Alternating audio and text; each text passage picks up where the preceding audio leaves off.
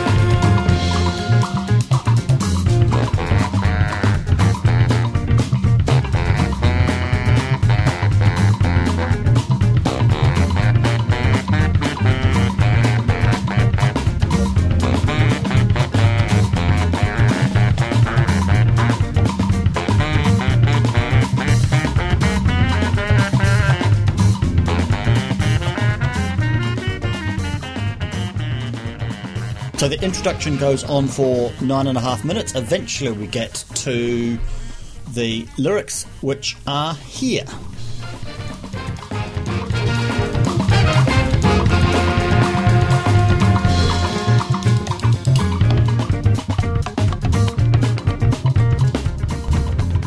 Okay, nearly here.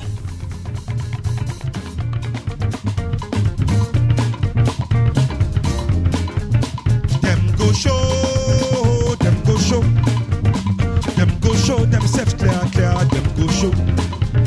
Them go show, them go show opposite people.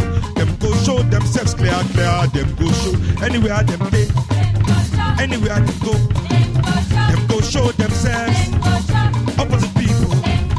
Anywhere them day, everywhere them day. Them they show themselves opposite people. Everyone they dance. If we have time, we'll put the whole thing at the end. So, let's go exploring in the Sustainable Lens archive, looking for opposites. We're starting with Indra Kularatne talking about how international students perceive environment and society. Asian cultures, those students are more thinking in terms of environment, protecting the environment, and then they are not thinking that the environment is only for themselves. They think that they have to protect it and they have to pass it to the next generation, not to overuse.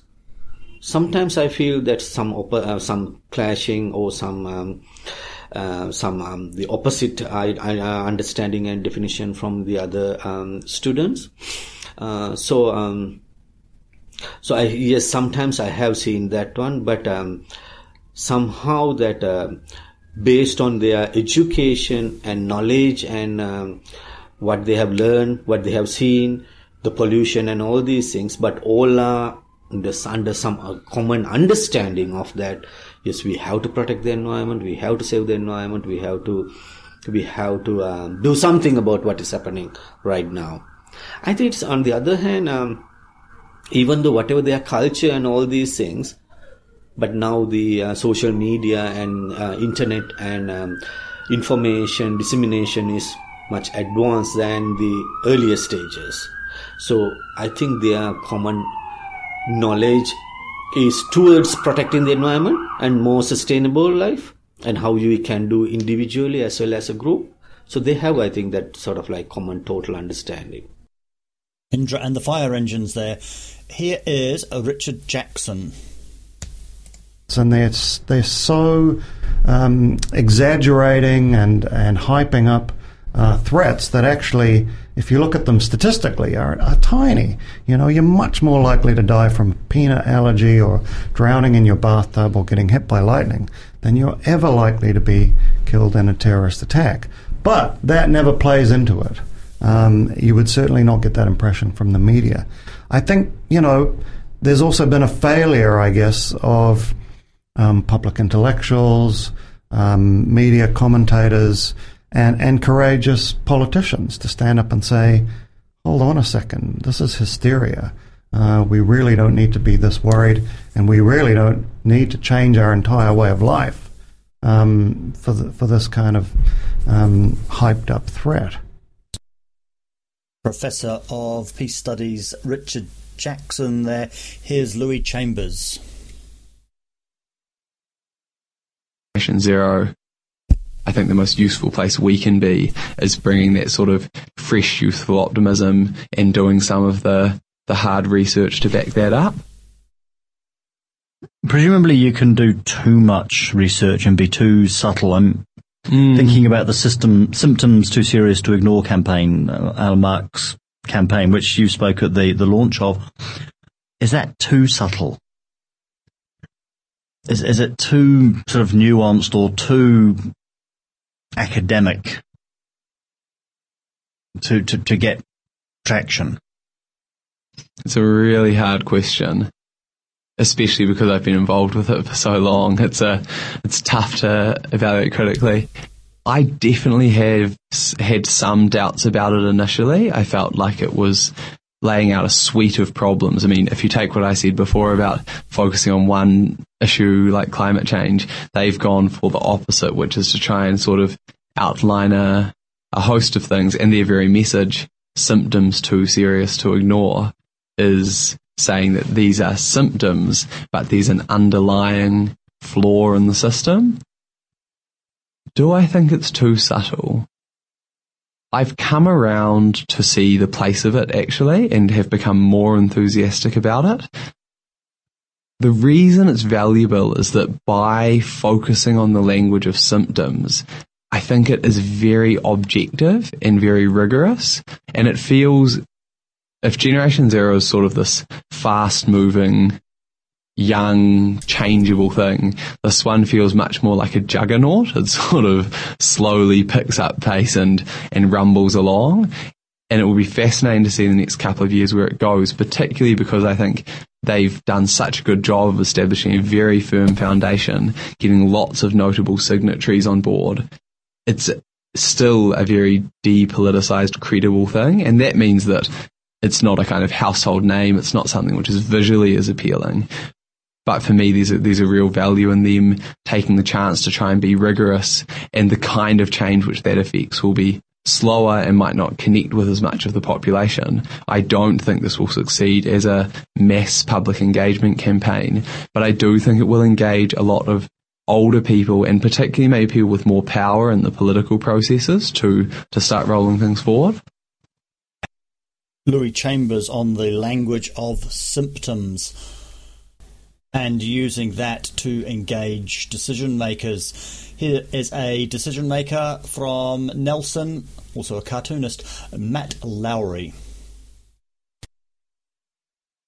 Things we do agree on, knowing that there will be differences along the way. I think that there are examples around the country where councils have been unified in certain areas and they've got real results, and I think we haven't had enough of that, because I don't think Nelson's got enough of a vision right now in terms of where we want to go. Do you think that councils greenwash? Yeah. Do they pick a few easy things to say that they're doing it? Oh yeah, absolutely, completely. Yeah. And that's very much, I don't want to sound cynical, but we've got this climate change, $100,000 for climate change. It's election year. Climate change is one of the big issues now. And I guess I'm not saying we shouldn't have that money there, but like I said earlier, I want it to have some integrity, and I want that philosophy to apply to everything. I don't think you can say we're going to spend $100,000 on climate change, but then we're going to do a roading project that is completely the opposite of everything that anyone who knows anything about climate change, says we should be doing. That stuff. That's sort of like, I kind of see my role there. Is council good at that joined up thinking? And not good enough. Yeah, not good enough. But that's because, again, it comes down to leadership. I think if you've got leadership that sees the inconsistency that I'm pointing out, then you don't end up in this place. You'd actually be saying, look, we take climate change seriously. We no longer want to build a new highway that would actually increase emissions. We've decided that actually isn't our future. Our future is active transport. Our future is rideshare. Our future is EVs. Our future is public transport. But we don't do bold. We don't make a big bold decision. Do you need to push or have a crisis? Queenstown's got free transport now, pretty much, because they have the crisis of not being able to get the buses the cars into town. It does my head in, because we should be able to look at Queenstown, we should be able to look at Auckland, we should be able to look at cities all over the world and get it. And it comes back to this idea that maybe some people who are in local government just don't get out enough. I mean, maybe they just don't. They've never been on a subway train in Japan, or seen how public transport works in Germany, or half the world.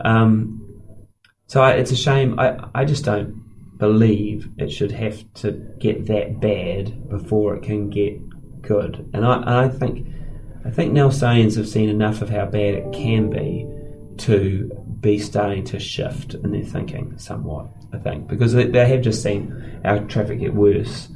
And I think increasingly people are coming to the conclusion that actually you can't build your way out of congestion. You just actually have to change the way people, get around. Mm-hmm. That's the key. And just one other thing I'd say in terms of Matt Lowry talking about vision, integrity, and leadership. We see that with James Irwin, a New Zealander living in London, who works in recruitment, specialising in, let's call it, sustainable jobs. I'll do something about it, and in the world that we live in, a lot of people are driven by the capitalism and the commercial side. So understanding both sides is critical. So that was my thought process behind doing that. How did you? That's quite insightful as somebody deciding to do those two things, because you went straight to the nub of the problem. The sell more stuff and the don't sell more stuff meet together right there. Yeah, exactly. And I think for me, part of it, maybe I'm patting myself on the back too much. Maybe I didn't have that idea right at the start, but from memory, one of the courses that you had to do from studying the wider Bachelor of Science in Environmental Studies was Economics 101, which I'd never ever touched on before, and I thought it'd just be purely spreadsheets, and I was amazed, and everything turned out to be the complete opposite of what I thought it was, and the economic side, there were some, but that type of economics, there weren't a huge number of precise answers. It was more that this is what we think and this is what we believe and these are what the drivers are. But and then going into an ecology class, which I thought would be like that, it would be a lot more subjective, and that was just purely objective. It was facts, figures, numbers. This is exactly how it is, and you have to do this exact study to get this outcome, which is statistically viable. So it certainly opened my eyes doing both. But I was glad I did do both. Let's leave the streets of London and go looking for Wales with Philippa Breaks. I think that's correct. I think they have a right not to be subject to those sorts of abuses. So the threats to the whales and dolphins are not just from hunting, but from the habitat being affected. And one of those things is what we're now putting into the sea. So it's not just ships, there's marine renewables going in. Yeah, and marine renewables is quite a focus for WDC at the moment. We have a report that we've recently issued and can be found on our website at wales.org. And it was very interesting today, actually, because before our presentation there was a speaker who showed some pictures of underwater turbines, and I think a lot of people in the room had probably never seen pictures of underwater turbines before, and essentially they look an awful lot like wind generators. So they're just these big open blades. Sometimes they're open blades that are going in opposite direction to each other, as the speaker rightly described them as scissors. And they're of large scale. They move at a quite a fast speed. Certainly, he described the ends of these propeller arms moving at about 45, the equivalent of 45 k's per hour. So and the question that we have is, it's very interesting. We've mapped the growing use of renewables in across the UK, and also we've mapped growing interest by industry in renewables right across the world. And there certainly is a burgeoning interest in this industry, and in many ways quite rightly so. We've also done a lot of work on climate change and the potential impacts of climate change to marine species, particularly marine mammals, and we have a lot of concerns in relation to that. But we also are aware that there is a dilemma here. We need to be very careful about the kinds of new technologies that we're putting into the oceans, and to be sure that at the very least we can start to record any impacts that they're having. And, those impacts can range from the noise associated with the developments, the noise associated with the devices whilst they're in operation, which can lead to potentially, this is the thing, we don't know what it could lead to. We don't know whether it'll lead to displacement or actual injury. And then there's the sort of the longer scale, looking at what happens to these devices, whether when they get decommissioned, it might essentially provide quite a dangerous environment for marine mammals. So it's got to be, what we're calling for really is that there has to be, from a cradle to grave approach to this technology, there has to be more collaboration across the globe with people who are using this technology and where they're using it, and we need to look better. We need to know a little bit more about some of those critical habitat areas where they relate to areas of interest for renewables industry, and not to be putting turbines in critical habitat for critically endangered species, which is one thing we're a little bit concerned about in New Zealand, actually, because there's the Conservation Minister has issued a permit for 200 underwater turbines, which are about 25 metres in height and will sit about at low tide, roughly 5 metres below the sea surface, so that there's enough room for shipping, well, certainly for boats to go in and out. In the Kaipara Harbour, in a place which has had an awful lot of sightings of New Zealand's critically endangered marine mammal, which is the Maui's dolphin. So I think that doesn't seem like a particularly logical decision to have made from a conservation perspective, to be citing something, a technology of this kind, for which the impacts are unknown within the habitat of a critically endangered species. So it's that balance between, reducing our dependence upon fossil fuels, but while making sure that our alternative measures don't create further problems. Let's go from dilemmas involving whales to the other sorts of whales. Here's Deirdre McIntyre. We do, and lots of other courses do have their own student activity groups, sustainability groups, groups that go off and like planting vegetables, and ones that look after the botanical garden. So there are students out there who definitely want to be involved. For us, in terms of the halls of residence, they're not necessarily all in halls of residence, and they usually get into that kind of group or active group maybe towards the end of their first year or into their second year, and by then we've kind of lost them. So we have to make sure that we're a breeding ground, if you like, for students in terms of what they want to get involved in, and if they do come back and stay with us in the second, third year, that they will be champions for us. So I was going to say that. Do you actively manage the progression through that? I was wondering if those groups of 8, do you try and put a second year student in that group of 8? No, quite the opposite, actually. So we run a system called Kinetics, which students self-select their rooms, because in the olden days, like gladiators. Yes. In years gone by, there'd be a room just full of paper, and you'd be looking for somebody who liked, Led Zeppelin to go with somebody who liked Marillion, and you'd hope they'd marry up. Now, you could be living next door to anybody, and you can choose your room based on the direction the sun rises, if you like, if you're so minded. It takes an awful lot of work out of the back room, if you like, of our department. And it gets a greater mix of students. So they online or something? They're online, yes. Select a whole pile of criteria, and it says, how about this one? Yeah.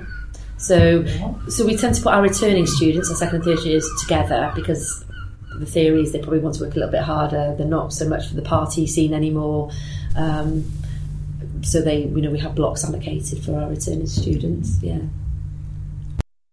Deirdre McIntyre there talking about the role of activities outside the classroom for education, for sustainability. Here's Ben Anderson. Resources.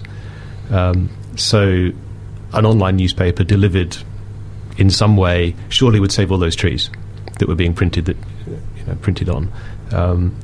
And there was also a big hope that things like video conferencing, as they call it, would reduce business travel, would reduce travel full stop. Well, one of the things that we found working in BT, there were several projects about this, and it was exactly the opposite. So video enabled you to have distributed teams, but to manage and maintain those distributed teams and do all the things that require a little bit of negotiation, a bit of eye contact, really touchy-feely things that make teams work, you had to travel. So because you had a global supply chain in a large organisation, which realised it could put some services in cheaper places where the labour costs were lower, they then had to do more travel to service that distributed organisation. So in fact, we found there was a correlation between increased video telephony and air travel, which was the exact opposite that everybody was hoping for. So I don't know whether that's still the case now, because I'm not in that sector anymore, but my guess would be it's still very similar sort of process going on. It's still a long way from actually replicating the being in the room together. Yeah, and the techno-evangelists would say, oh, one day it will. But I'm not totally convinced about that. I wonder how much that has changed over the last year. I think I'll go back to Ben Anderson and ask him. In the meantime, here is Oliver Bates. So we'd find that people would turn communal lights off quite meticulously, I guess. But people didn't want to always do that because they wanted to. It's a navigation thing, right? Well, you're in a. I mean, the corridor was just straight, but it's I can't see anything, so sometimes people would leave the lights on. But with students, some people express kind of more conservational behaviour, I guess. So wanting to, they knew that leaving the lights on was bad, so they would turn them off. Did you get any fights in the halls of residence about the lights Nazis turning all the lights off all the time? Not really, but there's things that I've read and people have spoken about, like thermostat wars. Mm-hmm. So if you share a space with, even at work, I get this. So I don't want to be warm or I don't want to be cold, but the person sat next to the thermostat is the opposite of the temperature. Wants the opposite of the temperature I want. It's not even an energy thing. It's that's like a personal comfort. Like a comfort almost comes into it as well. It's like I feel comfortable with these things on and these things around me, and that kind of becomes part of their everyday life. So I started asking you about the actual method. So you put sensors into a hall of residence? Yes. Every socket, or in designated rooms or something? So we did several studies. In the first one, we didn't have enough sensors, so it was it wasn't every socket. So where there was multi-way adapters, where you could put 4 things in, we put it in the wall. So we didn't have. We could disaggregate on a per wall socket level there. But that was better than they had these energy monitors. And there was actually interestingly, there was an energy competition going on at the same time. So people would see these numbers and they were like, I don't. Some flats didn't care. Other flats, they would kind of be like, they were actually in the competition. But sorry. So we had per socket energy monitors. We were using light and motion, so we couldn't get at the university infrastructure to kind of monitor how much electricity the light was using. So we took to working out when there was light. We took into account the time of day and stuff. So if it was light and it shouldn't have been, the light was on. And we went in. We recorded how many light bulbs there were. There was 4 fluorescent lights in each of these above. If all the lights were on in the room, it was 300 watts or something, which is insane. In 8 rooms, in a whole, if everybody had all the lights on, it's just kilowatts. Oliver Bates has gone on to focus on social injustice, social equity issues in the gig economy. Someone else who we need to get back on the show. Let's go back to Wales, or maybe Dolphins. Here is Jay Barlow. One of the loudest things we could hear was the seismic surveys that were being done off the coast of the North Island. So I think it's just a matter of time before we have to worry about that. Do you think they'll avoid those areas? The whales off Kaikoura are sperm whales, and their sound production is outside the range of the seismic survey noise. So they're producing sounds at 4 to 20 kilohertz, and the seismic surveys are way down there at 20 to 50 hertz. So they're much lower and far more likely to impact the baleen whales. So we've been talking a lot about the low frequency baleen whales, and there's also high frequency used by the smaller whales, porpoises and the smaller whales. Mm-hmm. So how do you list those creatures? Same way, or and just they're an entirely different challenge, but it's in the opposite direction. Blue whales make sounds that are so low that we can't hear them. The porpoises make sounds that are so high we can't hear them. But there's very little else that makes sounds at those frequencies, and so the sounds are very unique. And so we can build acoustic listening equipment that detects those sounds. And one of the more interesting projects I've been involved with recently is the acoustic monitoring of the abundance of vaquita. Vaquita is a little porpoise in the Gulf of California, and entirely in Mexican waters. And this animal has been subject to a lot of bycatch in fisheries, and we think the population is declined to about 150 individuals now. Dangerously low, much like your Maui's dolphin. But the government of Mexico is making some strides in finding alternative gears that won't catch vaquita, but they've also implemented an acoustic monitoring program where they put a bunch of acoustic detectors that detect only porpoises in the water, and there's a network of 64 of them within the vaquita refuge, and they record for 3 months all the vaquita that come near them, and then you take the data back at the end of the field season, you analyze it for the next 6 months, and you can actually detect how many vaquita were swam by each of the buoys. And if you do this for a long enough period of time, you'll be able to find out whether the population is continuing to decline or begins to show some signs that the conservation efforts are paying off. And do they have their own individual songs, voices again, or is it like the other whales that they just all sing the same kind of songs, make the same kind of noises? No, they don't have any recognizable differences between individuals. They're using sound differently than the whales, though, because they're using them for echolocation. So they're using a type of sonar, much like bats. And they produce this very sharp, impulsive sound. It goes out, and then bounces back off of fish and other things that they're interested in, comes back to them, and they hear those sounds, and they can tell from the time difference when they produce and when they hear it how far that object is from them. Let's hear from Dirk Soma and Dennis Chun from Kauai in Hawaii. The one that's already blown up? Yes. Yeah. Well, we travel over the same hotspot, and if you notice that the Hawaiian Islands are actually over 800 islands. Right. If you look at the Hawaiian chain. Right. And they start way north, and as the plates have shifted and moved, that one plate is moving north over the same hotspot, those islands have come up. So that's why you see that chain come through. And right now, Hawaii Island is the one that's on that hotspot right now.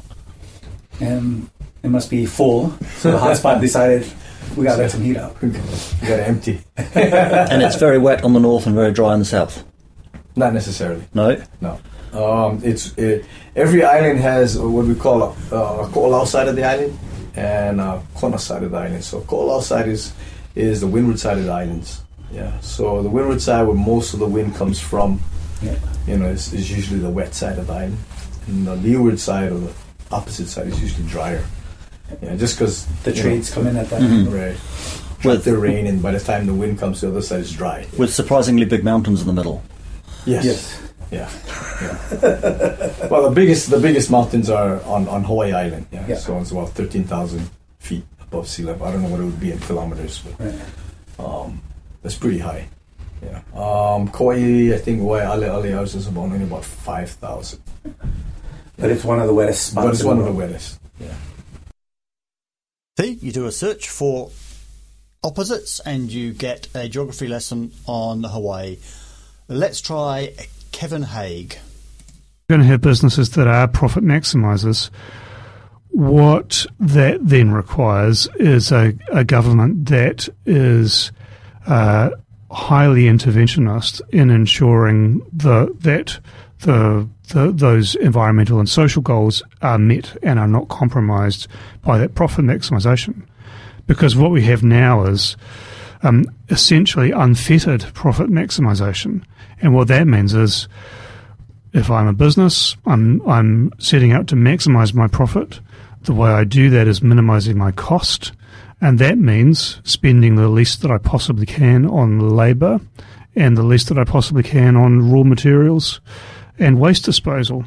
Okay, so profit maximisation in an unregulated or largely unregulated setting leads to environmental degradation, and massive inequality and exploitation of working people. So people on the opposite side of the political spectrum would, different side would say, and the right wing always says that red tape kills jobs. That's their mantra. How do you respond to that argument? Well, kind of talking point. Well, I live in Greymouth, and from my kitchen window, I look out to the Paparoa Ranges where the Pike River mine was, and I've led a series of attacks on the government, first of all, that are based on the government of the 1990s, largely, on Bill Birch, Max Bradford, leading deregulation of the energy sector and of the labour market, including occupational health and safety. That led pretty directly, in my opinion, to the death of 29 men in the Pike River mine. So deregulation actually kills people. I draw parallels there between that deregulation and other disasters of deregulation that have affected and blighted the lives of many. So it's a pretty direct effect in the case of occupational health and safety. But think about the deregulation of the financial sector that led to the collapse of those finance companies, losing the retirement savings of so many New Zealanders and others around the world. Deregulation of the building industry that led to the Leaky Homes disaster in this country that actually has had an enormous impact on so many people's lives. So deregulation has been the far greater disaster in my view. Here is Connor Boyle. Understandable. One of my lecturers, who if I had gone into postgrad, he would have been my supervisor. The last time that I ran into him, I asked him how he's doing, and he said that he'd just released a book, which the name of it escapes me right now, but it's a term used by pilots to describe the point at which you lose pressure in your cabin, and the time between when you lose pressure in your cabin and the point of loss of consciousness, which is his sort of metaphor for the state that we're in right now, and that we know that we've bypassed the point at which we've passed the point at which we're likely to see major environmental ecosystem collapse, and yet we haven't yet taken the sort of final breath as a species of the fullness of oxygen that the Earth provides for us currently. So how do I... That doesn't sound very empowering for a 12-year-old, does it? No. But so I came up to this in a really visceral sense, also in conversations with friends, and found myself berating people because they didn't understand the impending doom, and I found how ineffective a process that is. It doesn't really work to tell people that we're all going to die. That's not a very constructive approach. But and that's why I don't even talk about, when I have an initial conversation with someone, it isn't about the big picture, the insurmountable odds. It isn't about the global predicament of humans on this spaceship flying through the cosmos. It's just about, how are you and what's going on in your life? And once we can have some degree of understanding between each other and what is actually going on for someone, and perhaps if needed to find some way of beginning to uplift that person, then at some point we can have a conversation about the impending doom and how we participate in a more in a less doomy, gloomy future. But until people are ready to receive that conversation, there's no point in beginning it. Otherwise, it has the opposite effect. It turns people away. I've lost friends from starting that conversation too early. People that I really valued having in my life, and now they're like, "Oh no, it's too intense." So you got to tone it down, and come back to the personal, come back to the intimate, to the spaces that are vulnerable. And when we can work in that space, then there's a chance of applying what we learned there to the exterior, to the big, to the grand, to the doom. So there's some kind of sweet spot, isn't there? You said before that a sign on the door saying, "Are you depressed? Come in," isn't going to work. Neither is a sign saying, "The world's going to hell on a handbasket. Come in." But neither is some kind of deluded. It's all just let's have a party. Yeah. And somehow you're managing to find, I think, that way of engaging people. It amazes me every time we dig deep into the Sustainable Lens archive just how varied the conversations are that we've had over the time, and how difficult it is to search for something that you had in mind. Just searching on a particular word or a phrase gets you quite a lot of different stuff that you hadn't intended. We certainly didn't get much of the social, political tension that Fela Kuti wrote about in Opposite People, but instead we got a whole lot of different tensions and a whole lot of different ways of seeing things, and it could just be this is something that's opposite to that, but all the same, I think it's an interesting and worthwhile exploration in juxtaposing those different conversations and seeing the links between those things. So we're going out to Fela Kuti's song Opposite People, sung by or performed by Newen Afrobeat, the Chilean group, featuring Fela Kuti's son Seun Kuti. But first, we have heard today from Indra Kularatne, Richard Jackson, Louis Chambers, Matt Lowry, James Irvin, Philippa Brakes, Ben Anderson, Oliver Bates, Jay Barlow, Dirk Soma and Dennis Chun, Kevin Haig, and we finished there with Connor Boyle. You can hear the whole interview with each of those people on sustainablelens.org. We're brought to you by Otago Polytechnic. We're here every week. We hope you enjoyed the show.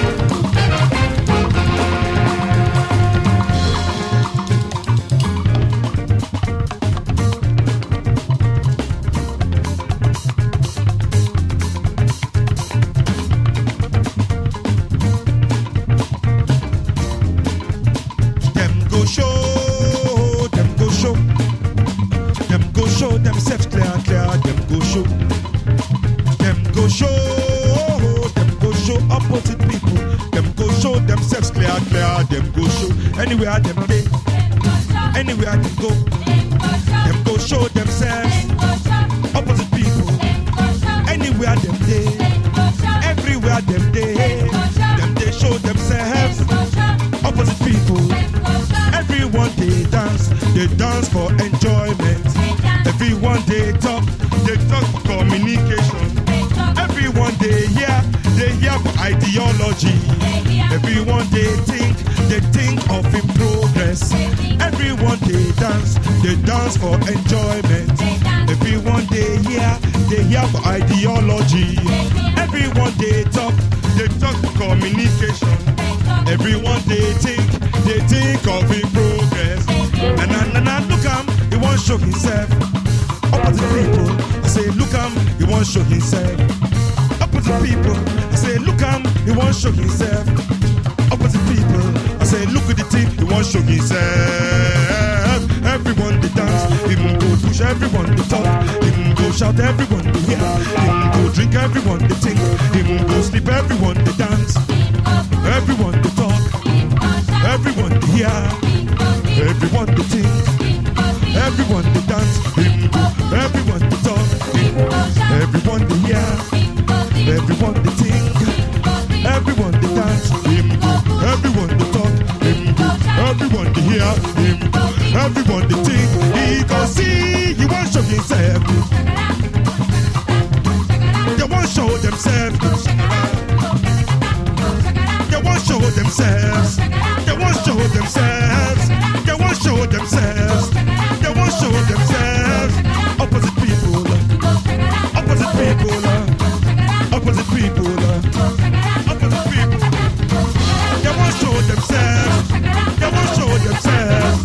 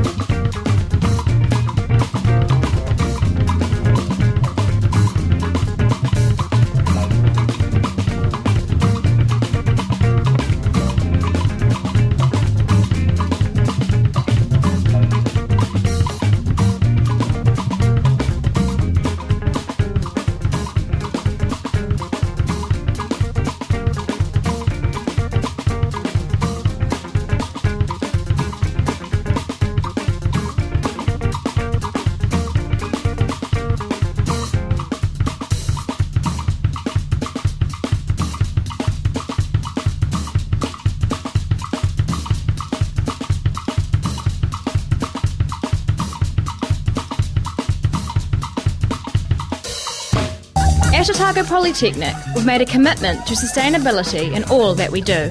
High quality, hands-on education is our trademark, and it's delivered with a focus on sustainable practice. We even have a school dedicated to it, our Centre for Sustainable Practice. For more information, check out our website, otagopolytechnic.ac.nz. A bright future is a sustainable future. Otago Polytechnic, proud sponsor of Sustainable Lens. This podcast was produced by OAR FM Dunedin with support from New Zealand On the Air.